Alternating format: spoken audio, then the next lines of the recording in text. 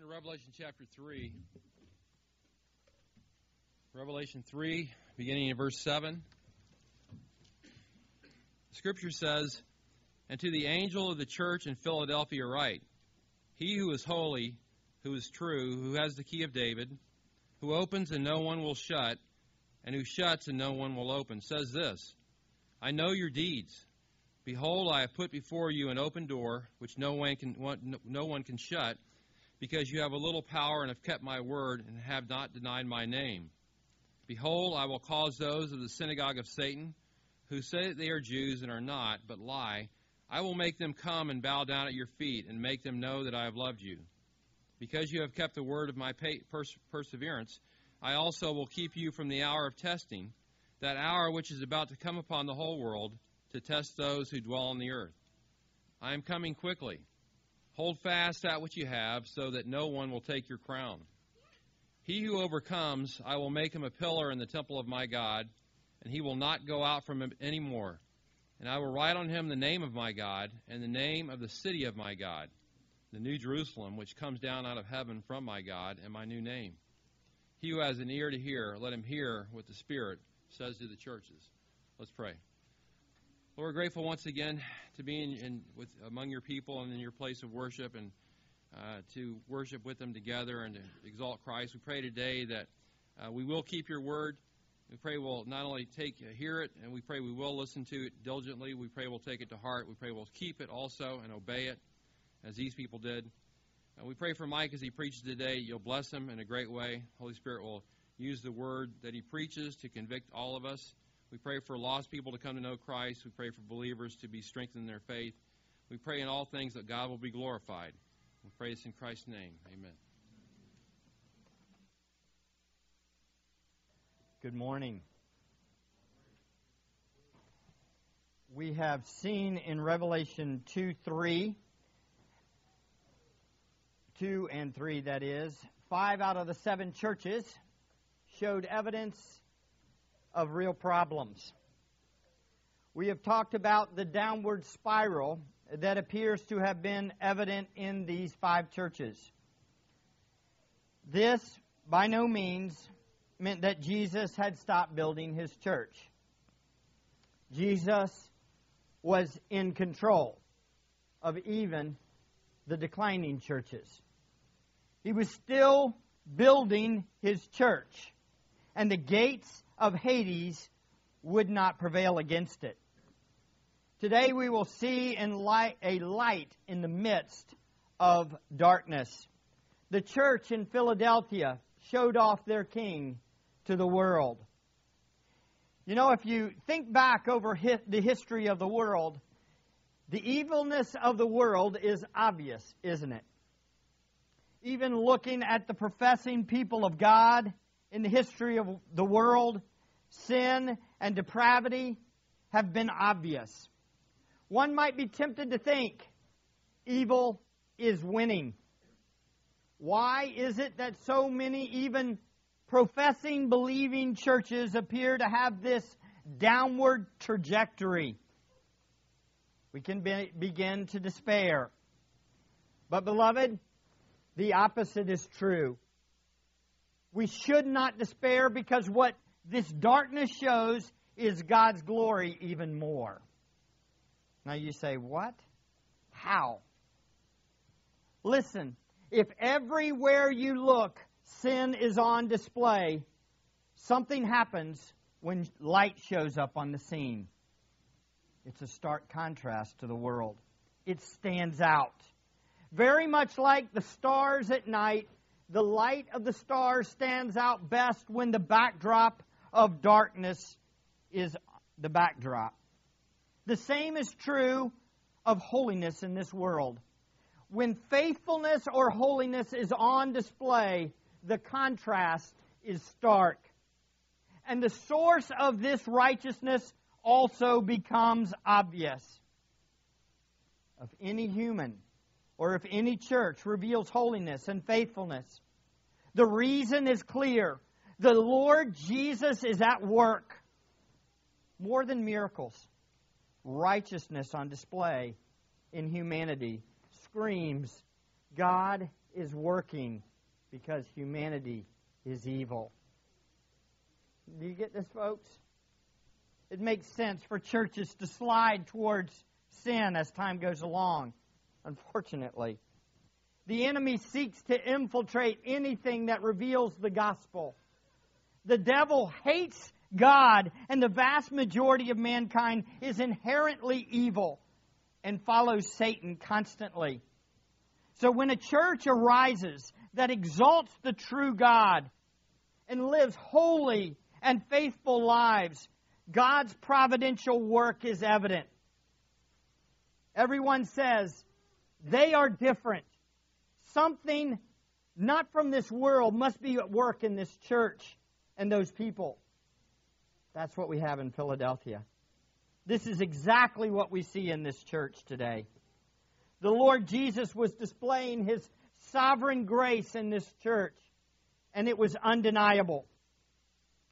To give you a little background on our passage, remember we looked at the 5 churches. We've looked at the first 5 churches. The doctrinally savvy but loveless church in Ephesus, the suffering servants in Smyrna, the faithful but tolerant of evil in Pergamum, the divided church led by an evil prophetess in Thyatira, and the complacent church on the brink of disaster in Sardis. We come today to the 6th church. Let's examine briefly the background for the church in Philadelphia. The city Philadelphia is not the Philadelphia you know of. It's those that are Eagles fans. There's 2 of you in the room. But if you see here, it's in Asia Minor. It would be south of Sardis and east of Sardis a little bit. This name is associated, Philadelphia, with a word that's used 6 times in the New Testament, phileo. It's a word used to describe Christian love between fellow believers sometimes. It's a love associated with the family, family members loving one another, brotherly love. That's why it's called the city of brotherly love. However, the name Philadelphia was chosen for the city long before the letter to the Revelation was written to this church. It was given to the city as a recognition of the loyalty between 2 brothers in 189 BC. So that is not why it's used here. This city was on a main east-west trade route. It also served as an imperial post road. So it was truly a gateway between the east and the west. It appears to have had a major Jewish population within the city, as we see from Revelation 3:9. It was also in an area that had a major volcano and lots of activity during the first 100 years after Christ. The city adopted a new name after the Emperor Tiberius provided help for the city in rebuilding it, so the name became the New Caesar, not Philadelphia. And this was before the book of Revelation was written, and later, just a little bit after, in the 70s, became known as Flavia or Flavia. So the city was known for taking a new name that was based on worldly concepts. But Jesus here uses the older name associated with familiar love as He addressed the church. Maybe this was an allusion to the church. The church was a thriving church. This church is arguably the best of the 7 churches. Again, there's no condemnation in it. The message from Jesus to the church in Philadelphia is filled with encouragements and affirmations. The church continued for centuries after this letter was written. Today we're going to see that a thriving church reveals the glorious work of our Lord Jesus in His bride. The Lord's sovereign work in His church is a striking contrast to the world racing towards evil and led by Satan. The reason for this stark contrast is the King was at work in the church and in His servants. We see today what we want more than anything is a relationship with our King, where He is shown off as our sovereign Lord, who is giving grace to us daily. The relationship obviously includes three aspects: Christ, the King, the subjects of the King, and the King's promises. Today we're going to look at the striking relationship between Christ the King and His servants in the church of Philadelphia. Let's look at these features of King Jesus and His faithful subjects in Philadelphia. Let's start with the King's identity. Notice in your Bibles in verse 7, "And to the angel of the church in Philadelphia write, He who is holy, who is true, who has the key of David, who opens and no one will shut, who shuts and no one opens, says this, I know your deeds. Behold, I have put before you an open door which no one can shut, because you have little power and have kept my word and have not denied my name." King Jesus reveals three traits of His identity here in this first section. He states first that He is holy. He is the set-apart one. He is distinct. He is different from the world. Christ is righteous, just, kind, loving. He is perfect. He is set apart from this world. He is totally different from this world. He is the stark contrast to this world.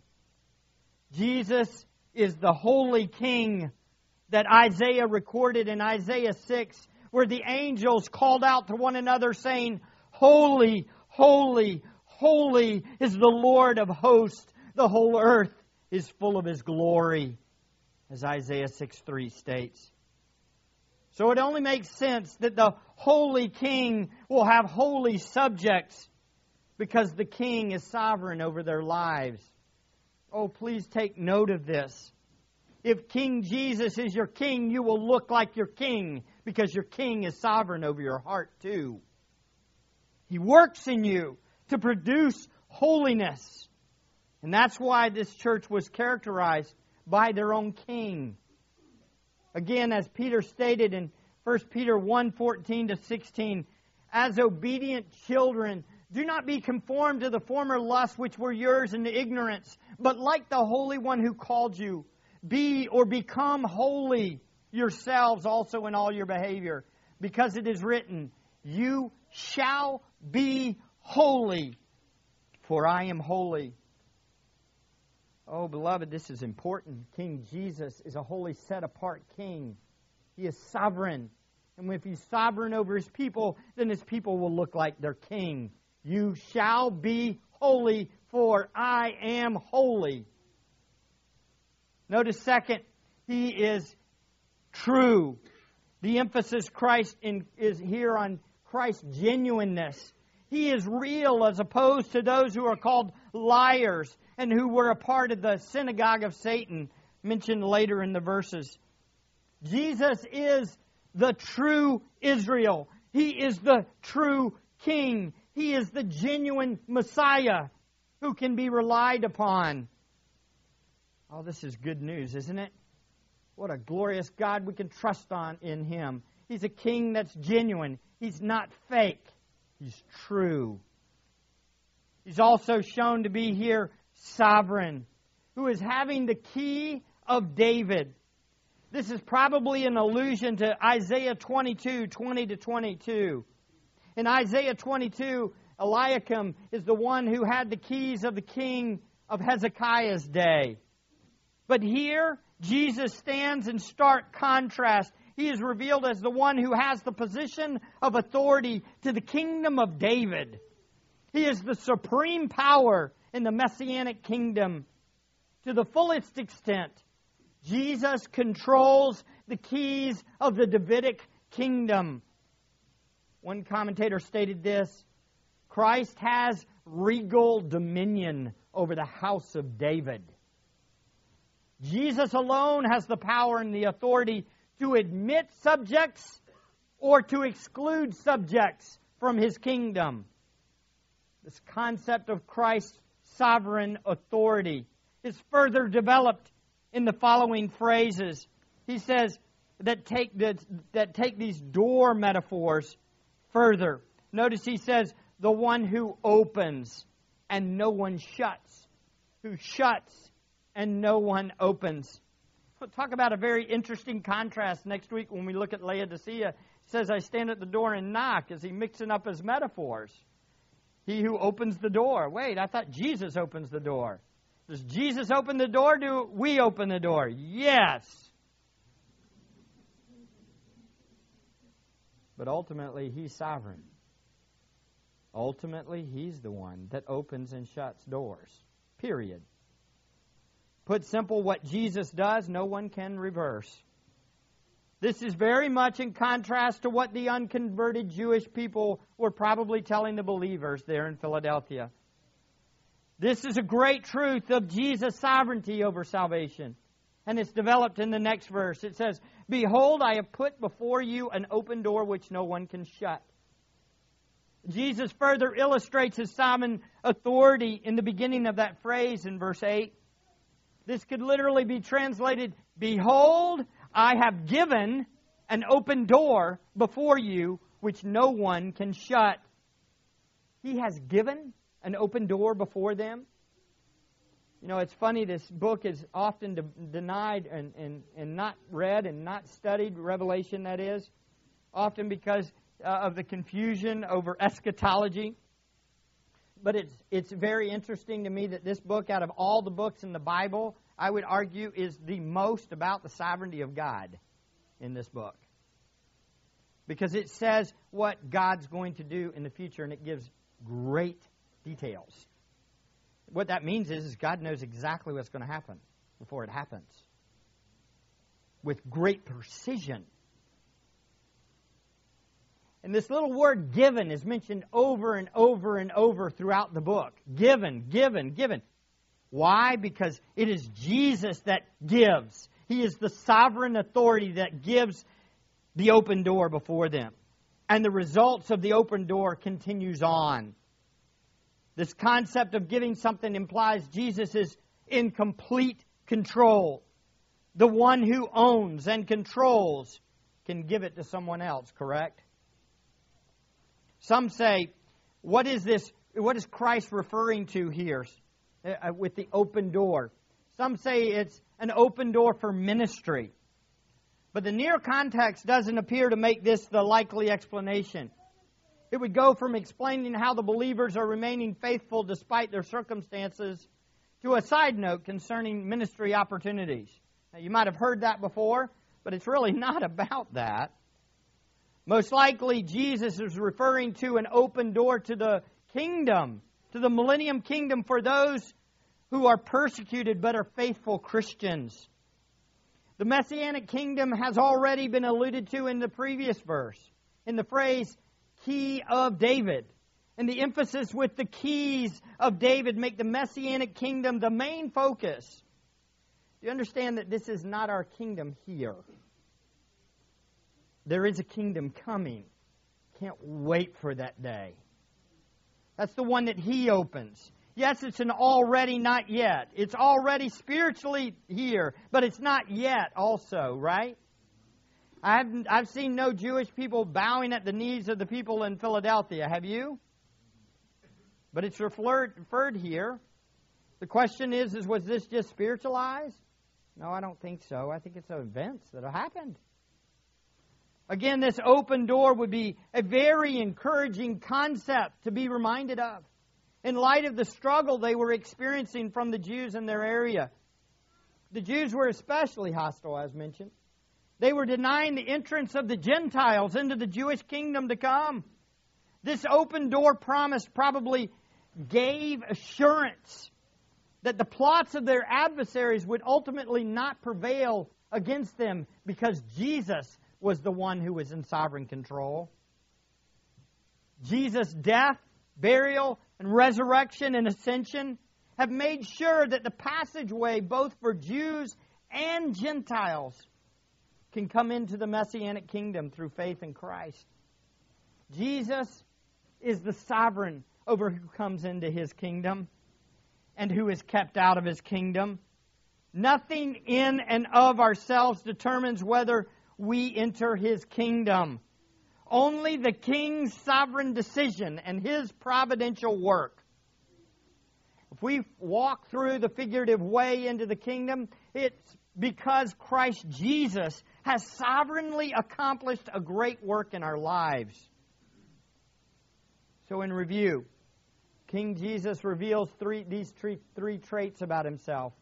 He states He's holy, He's true, and He's in sovereign authority. He's in control of everyone who joins Him in His kingdom. Beloved, we need to remember these truths. The church in Philadelphia needed to remember these truths. The church back in Smyrna needed to remember these truths. All of the churches needed to remember these truths.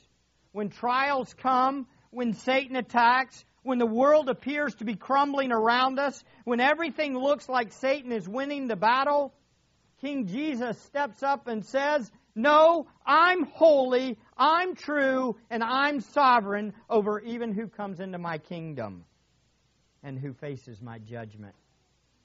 We must remember Jesus is holy. He is true. He is sovereign over all. If you don't like this, if you don't like to hear this, then your heart is revealing its propensity to want to be your own ruler. That should be a scary place for you. Do you not like to hear that God is in control? Do you not like to hear that He is the sovereign over you? If that's true, then there's something going on inside your heart. We should want to submit to King Jesus, correct? And if we don't, there's something wrong with us. I find it interesting that both churches that appear to be faithful to Christ are under attack, Smyrna and Philadelphia. And in both cases, Christ points to that eternal perspective of Him, His kingdom, and His sovereign rule over His kingdom. And a healthy reminder of Him and His coming kingdom is what makes endurance possible. You've heard the phrase, you can be so heavenly minded you're no earthly good. You heard that one before? Well, that's hogwash. To be salt and light in this world, you need to have a heavenly focus.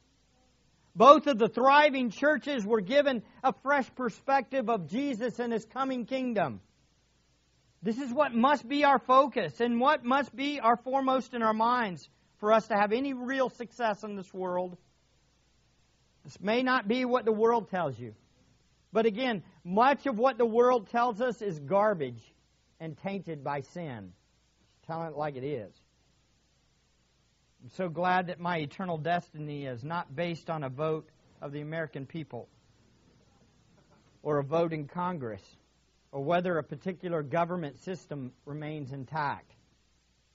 Our eternity is sealed by the work of Christ, our King. Our eternal future is in the hands of the one who is the one and only Messiah King.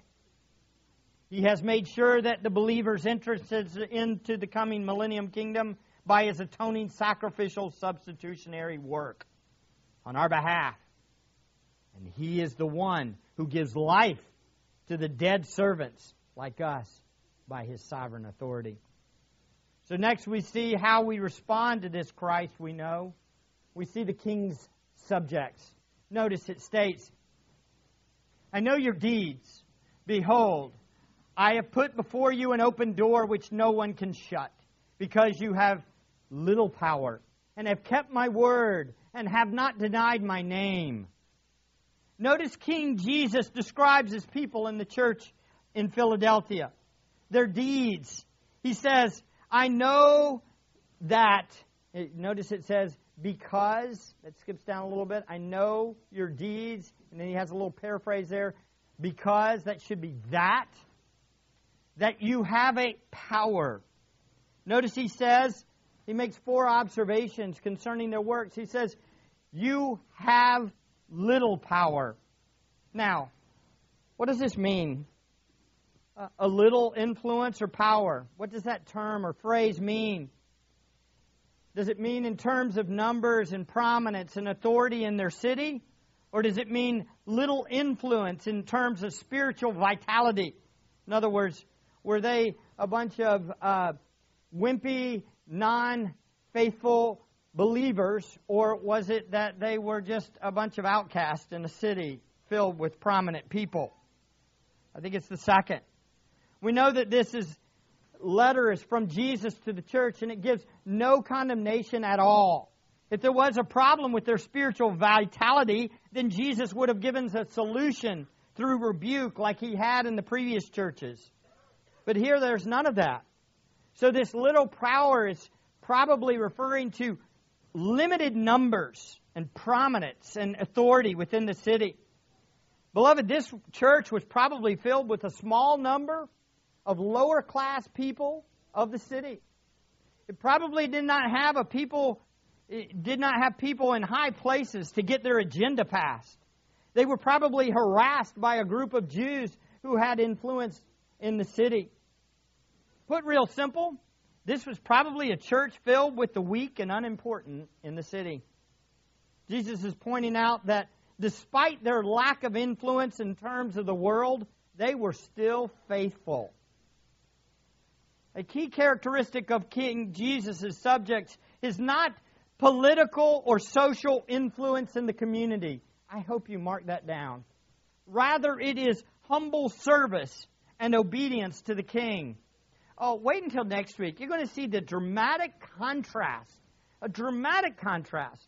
The church that our world, especially in American culture, the church that would look at, they would say, oh, this is the greatest church. You know what church they would say? Laodicea. But Jesus is looking at these 7 churches, and the last 2, He says, I like this one. This is the one that I'm going to affirm, and they really don't have anybody special in there. Those with little power. Not much prominence. It's about the humble servants that obey their king. That's what He's about. Not the ones with power and authority in a city to get what you want done. But actually the suffering ones. The humble ones. Evidence of God's glorious grace is not popularity, rather it's holiness, like the Master. Please mark that down. People of little power is typical of people King Jesus has chosen, like some of the Corinthians, right? In 1 Corinthians 1:26, for consider your calling, brethren, that there were not many wise according to the flesh, not many mighty, not many noble, but God has chosen the foolish things of this world to shame the wise, and God has chosen the weak things of the world to shame the things which are strong. Wow. This goes totally contrary to the way we think in this world. This is totally countercultural, isn't it?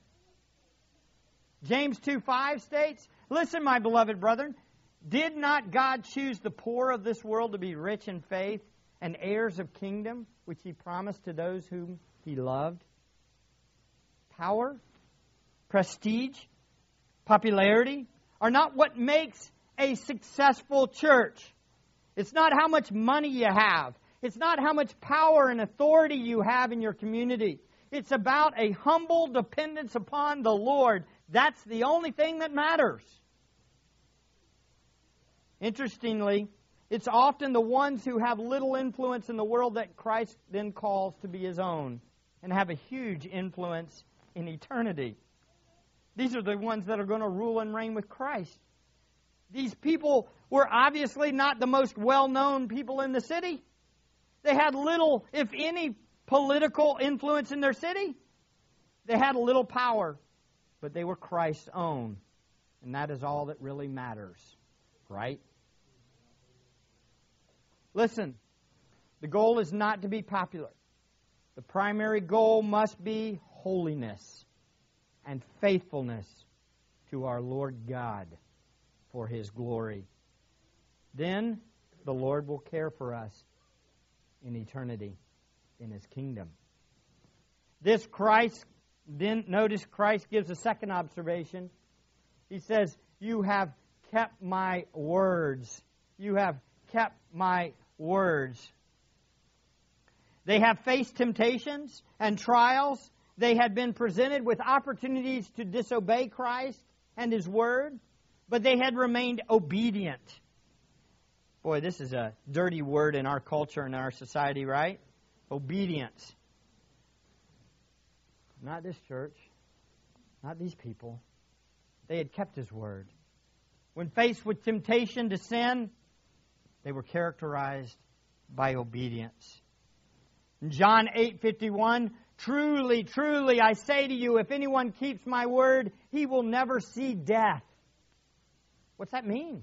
If you obey, you're going to have eternal life. That's what it means. Why? Because God's grace is at work in that person's life. A key trait of a flourishing relationship with Christ is not power or authority, but obedience to the King's Word.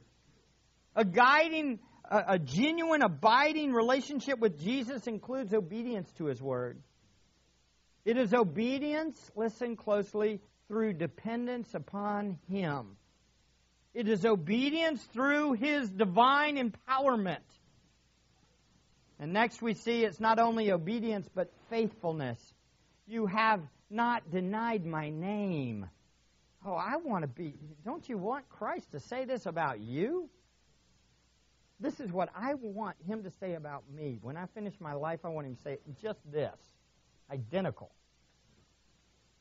Over and over again, we see that the traits of a true servant of Jesus is obedience and faithfulness to the Savior.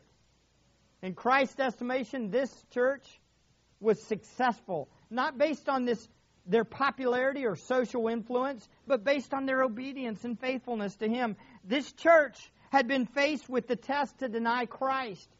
It could have been in the form of offering of power or prestige, as Satan did to Jesus. Again, power, prestige, influence, fame, wealth, these are not what make a successful Christian, contrary to the Word of Faith movement. It's faithfulness to Christ. I confess, under the guise of a successful Christian ministry, many have succumbed to the temptation to compromise their core principles. We hear often of pastors who compromise for a bigger influence. Don't we hear that? This stretches to every walk of life.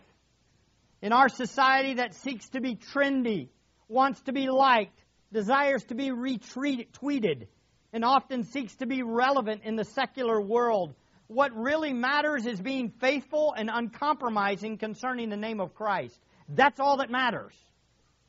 Everything else doesn't. Listen, I can get 100 likes and 100 happy birthdays, but the only thing that I want to be known for is that King Jesus is exalted in my life. It's all I want. Does my flesh fight against that occasionally? Absolutely. But the only one worthy of praise is King Jesus. And there is no room for compromise on the name of Christ in our lives. If we do, we're not His.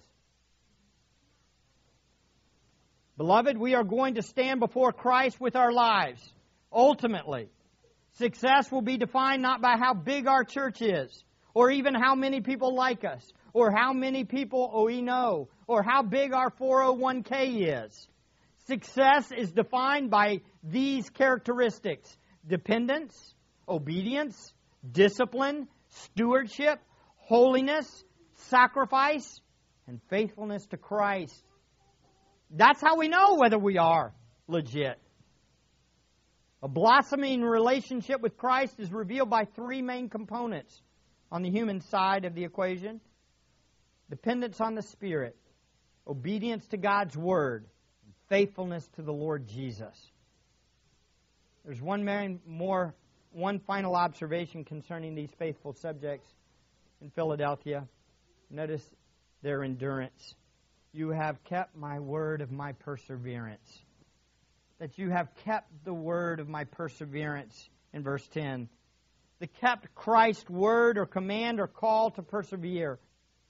This is the word of Christ for every believer.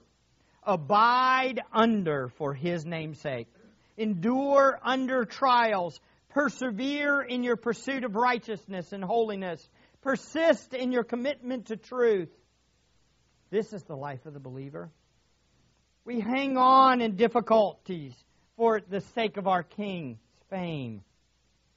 The good news is we hang on because He is causing us to hang on. You understand that, correct? We persist in our pursuit of Him because He causes us to delight in Him. We persevere in times of trial because He is preserving us. We work out our salvation in fear and trembling, for He is at work both to will and to do for His good pleasure. This church was characterized by enduring followers of Christ. By the way, notice Jesus exhorts the believers who were enduring to continue to endure. In verse 11, He states, hold fast to what you already have hold of. In other words, we must never be complacent or in our pursuit of Christ. Even the most faithful Christians, the Christians who have endured some of the most excruciating trials, must be constantly encouraged to hang on, hold on till the end, persevere in the faith, strive to enter the narrow gate through trust and dependence on Jesus till the end. Hold on, believer. When He comes to those who have been dependent upon Him and obedient to Him and faithful to Him to the end, we will enjoy Him forever. Again, this does not mean what we do saves us from wrath, correct? It means that because Christ has saved us and given us new hearts and new lives, and because the Spirit of God is working within us to preserve us, we endure to the end and obey Him. Both are true, not one or the other.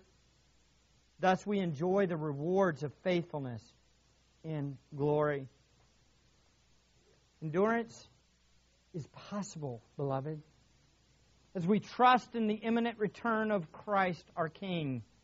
Again, an eternal perspective is a non-negotiable for a fruitful walk with Christ. Hold fast to what you have. Should the main goal of every Christian believer be anything but hold on for Christ's name's sake? Jesus, you are all we have of value, so we will hang on to you. That's what our heart should be saying. Our salvation in you is all we value, so we endure to the end no matter what. I love how my professor, Dr. Thomas, describes this endurance that Jesus is calling for. He said it this way. Thomas used the word tenacity. A Christian must have a doggedness or tenacity to hold on to the gospel to the end. Beloved, we got to be like pit bulls when it comes to hanging on to what we know to be true as revealed in Scripture. Tenacious, persistent, determined, steadfast, not weak, not timid, not wimpy. Holding on to the truth because it matters. Good test of this is, where do you go when you face temptations or trials? Is it to Christ or away from Christ? There are evil ones out there that want to take you down. They desire to steal your crown. They want you to abandon the faith. They are determined to take others down with them. So be wise. Hang on to the truth till the end. Discipline yourselves for the purpose of godliness.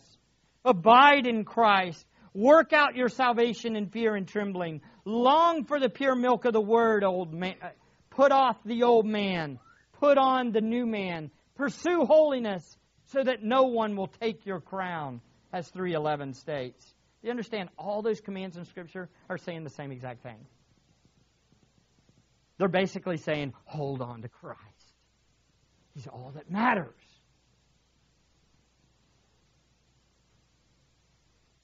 This is the crown of victory that we will get. This is the crown that athletes received when they won. Hold on to what you have. What is that we have? The gospel. The Lord Jesus. He's the one we have. He's the one we hold on to. He's the one we endure in. He's the one we enjoy, correct? He's everything to us.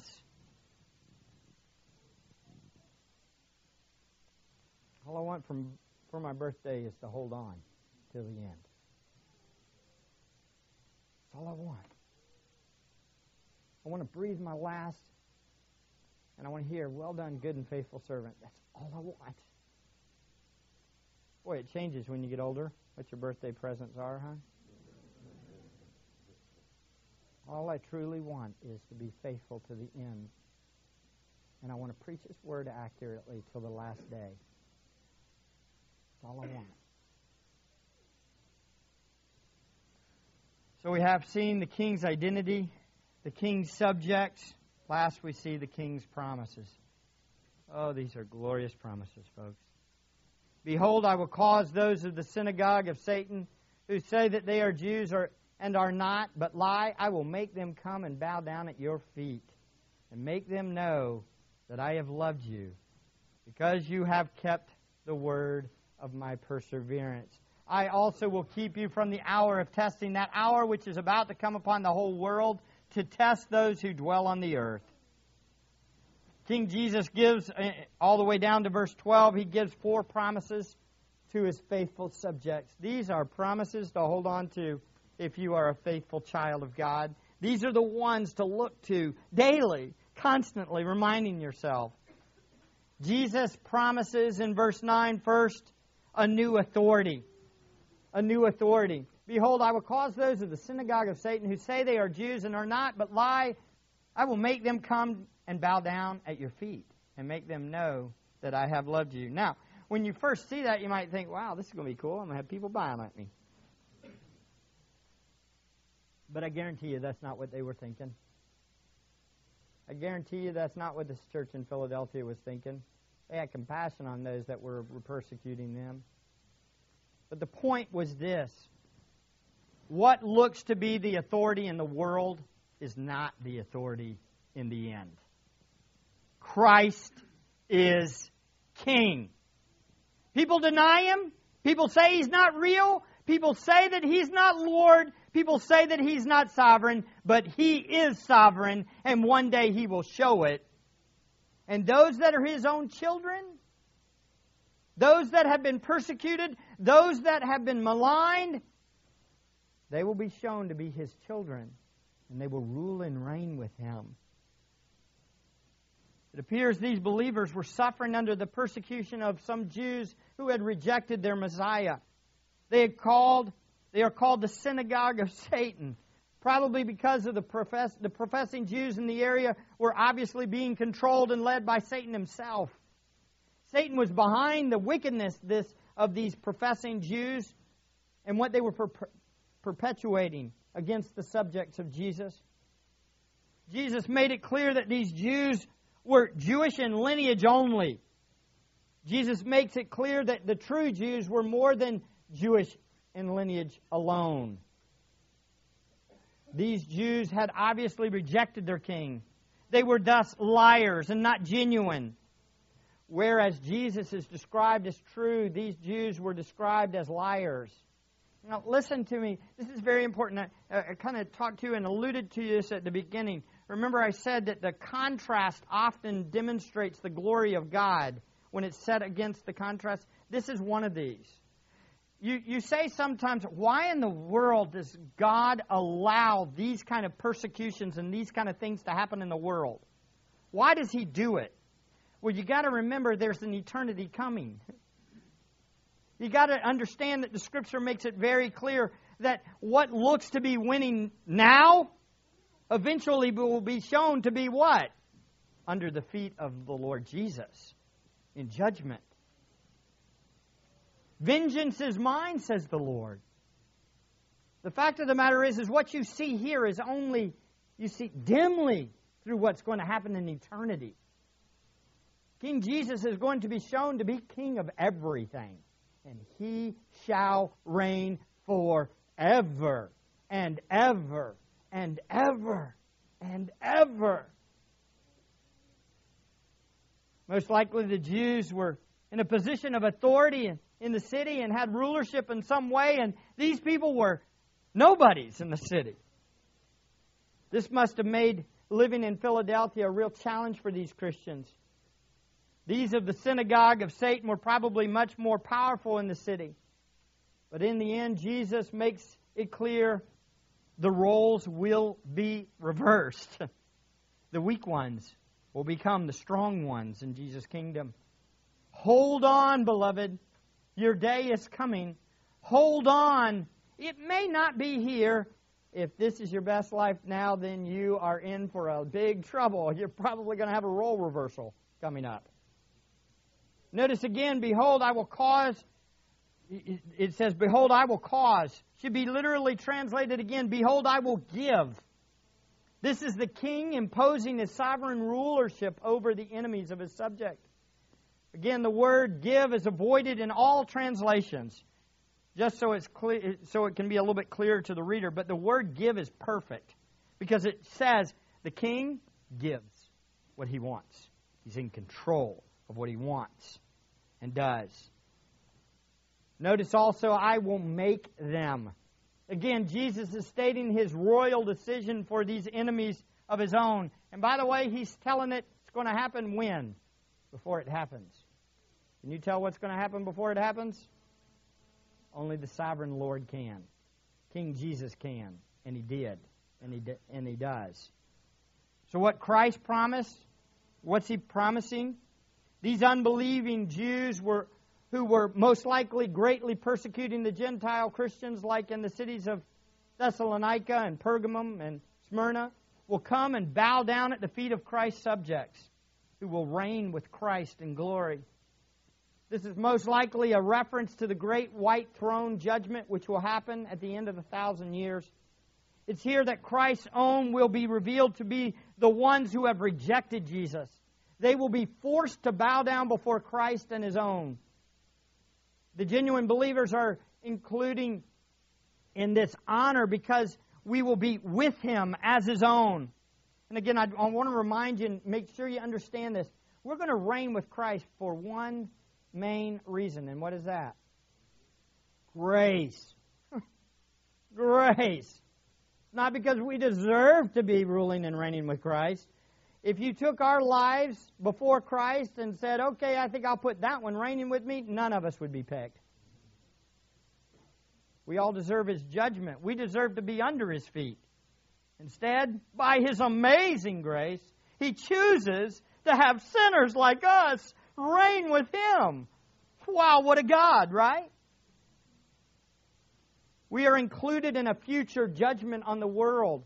1 Corinthians 6:2 says, do you not know that the holy ones will judge the world? Wow. Can you imagine? You feel like you could be a judge? Not me. I just want to be a street sweeper, as one said, in heaven. Again, this shows how much the way things are presently doesn't reveal what heaven will be like. Mark that down. Very much like the story of Lazarus and the rich man in Luke 16, right? The poor receives the joy of the blessing of being in God's presence forever, and the rich man suffers agony and eternal torment in hell. Now, how do we apply this? As we look at how things unfold here on earth, we may think survival of the fittest, or the ones in power stay in power, while the weak and the poor never get ahead or are always oppressed. This may be true now, but not forever. And when King Jesus comes back, things will be different. Now listen, this is not liberation theology. This isn't liberation theology in the sense that you follow Jesus and now you are going to be liberated from any kind of harsh treatment here in this world. You know what? It goes the other way. You come to Jesus and you're going to be persecuted in this world. It's going to be hard. I'm sorry. That's the way it is, but it's worth it because we get to shine for our King. We get to honor the King that bought us and was shamed for our name to help us. But one day, many who are first will be last, and the last will be first. What is important is not your personal power here and now, but what is important is knowing the one who ultimately rules. That's what we've got to get. So this first promise deals with the change in authority, from one who has little authority or power to the one who receives honor, having authority, because we know the real king. Notice second, he promises a new security. Now this is a hot topic here. I'm going to post something online later on. You can read it. I couldn't get through it. It's like 4 sermons I could preach on this one little verse. But I'll just give you a summary. The promise has 2 elements here. Notice it says, because you have kept the word of my perseverance, I also will keep you from the hour of testing, that hour which is about to come upon the whole world, to test those who dwell on the earth. Notice it doesn't say test those who are in hell, or the hour. That's an ongoing test, that hour which is about to come upon the whole world. So what in the world is this? Well, who's the promise for? Well, it's for the enduring ones, it says, because you've kept the word of my perseverance, right? But what's the promise? I will also keep you from the hour of testing. One of my professors at seminary that I highly respect gives several reasons why this is probably a reference to the pre-trib rapture. Uh-oh. Some of y'all in the room just cringed a little. But it's the truth. Look at the notes. There are 3 possible rapture positions. Here they are. You ready? There is no rapture. But what do you do with all the passages that allude to some kind of rapture? I'll keep you from this testing that's going to come on the world. Or 1 Thessalonians 4. Second, a rapture of the church before the Great Tribulation. Third, a rapture of all believers at the end of the Great Tribulation. Some would call this the quote-unquote historic premill view. If you study the tribulation period in Revelation 6 to 9, you will see just how much wrath God intends to pour out on the earth. If you read Revelation 6 to 19 in your study, you're going to see it's wrath, wrath, wrath, wrath, and it's wrath of the Lamb. Now let me ask you a question. Are believers supposed to face the wrath of the Lamb? No, it just doesn't make sense. Why would believers face the wrath of the Lamb? He took our wrath.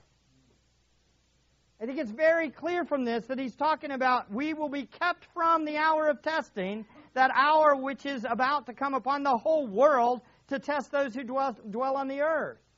It appears clear that he's not talking about the church, Philadelphia. And again, this is imminent. So he tells them, and it continues to be a promise for everybody in the church until the return of Christ.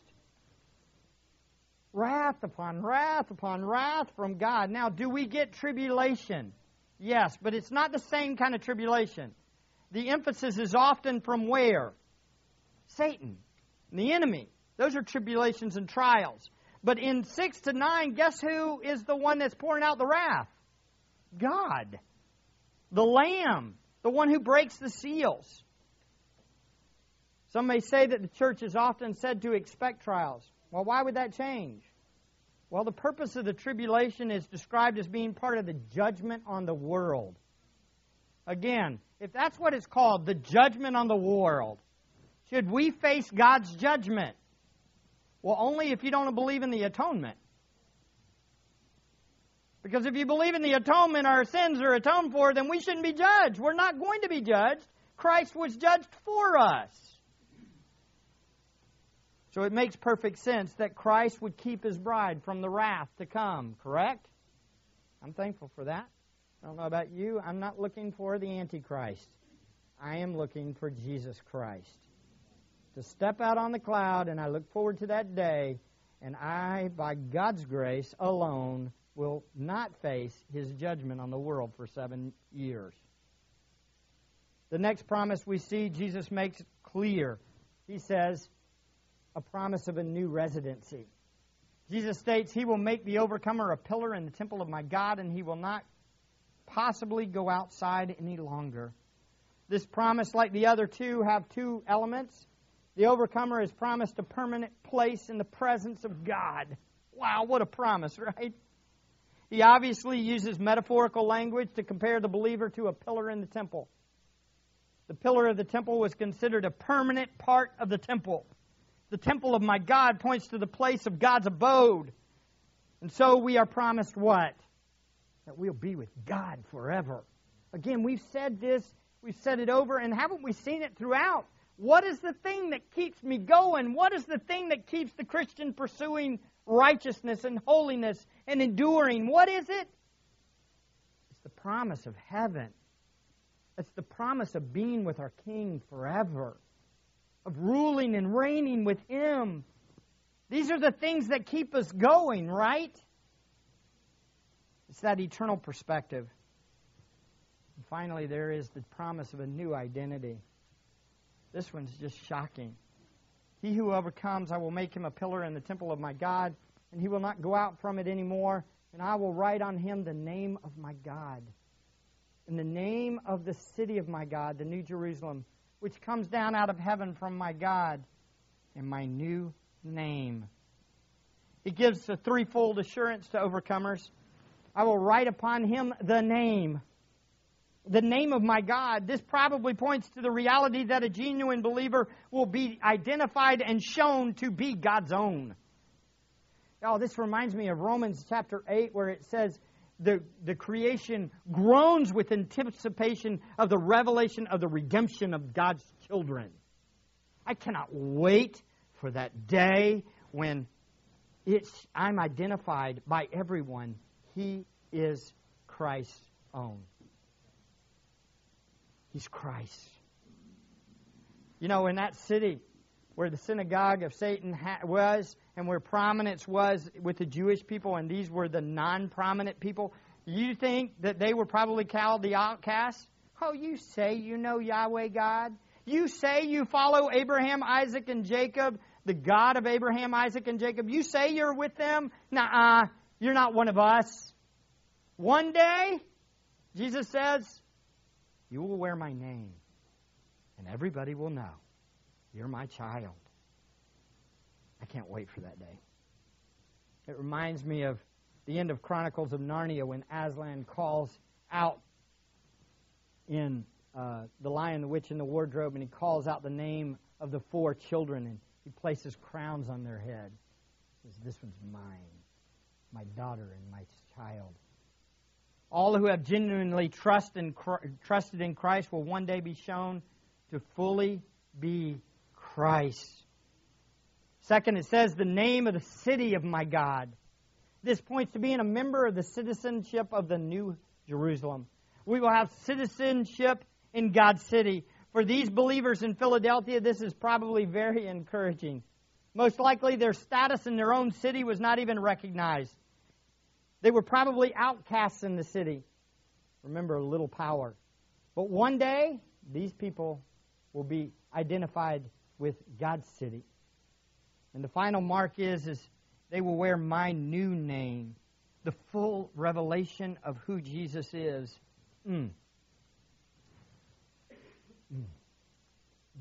There's a great thought to meditate on. The full glory of Jesus Christ revealed.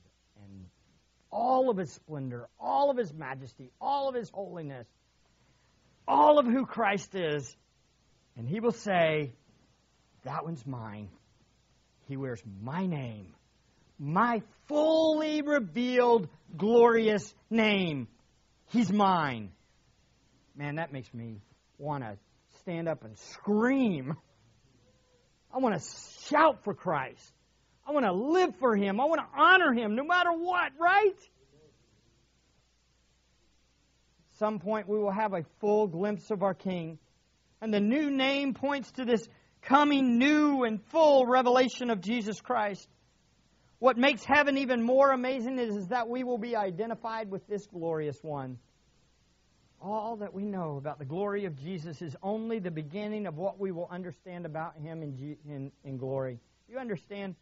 I've studied this book for 22 years now. And I constantly see glorious glimpses of Him. And how amazing and how powerful and how beautiful and how wonderful and how holy and how good He is. You understand that this whole book just becomes alive the moment we die or He comes back for us. It's the day we see Him in all of His glory.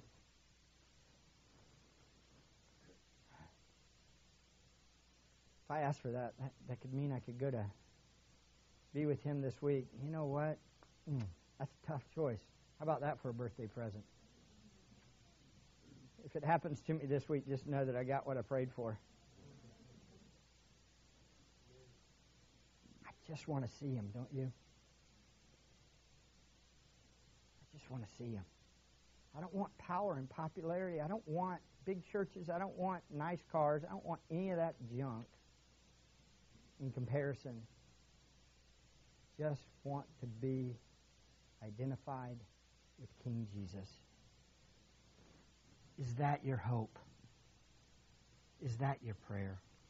Does this message bring you encouragement, or does it bring you fear? Let me ask you a question. When you see these kind of glories, do you really want to hold on to anything in this world? Oh, I'm just dying. I got to go watch a football game. Oh, please, give me that video game. It almost sounds foolish, doesn't it?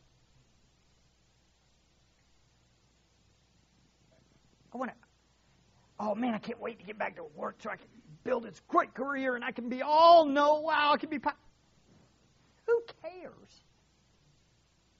I want a big house. No, I just want Jesus.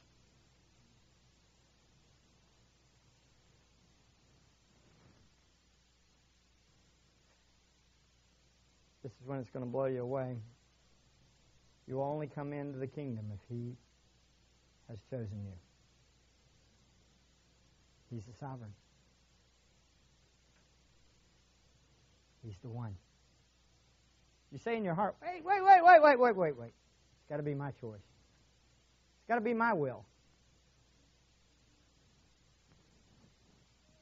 Be careful. If we get into the kingdom, it will be by grace alone, through faith alone, in Christ alone, period. Let's pray. Father, thank You for Your grace, Your kindness towards wretched sinners like us. Thank You, Father, for the promise of glory. Help us to be diligent to pursue You, to endure to the end, to hang on, to put off sin and put on Christ, to be transformed by the renewing of our mind, to be filled with the Holy Spirit. Oh God, take us. Take our lives, let them be consecrated, Lord, to Thee, as the hymn goes. That You may be exalted in our lives. We praise Your name. We pray this in the matchless name of Jesus. Amen.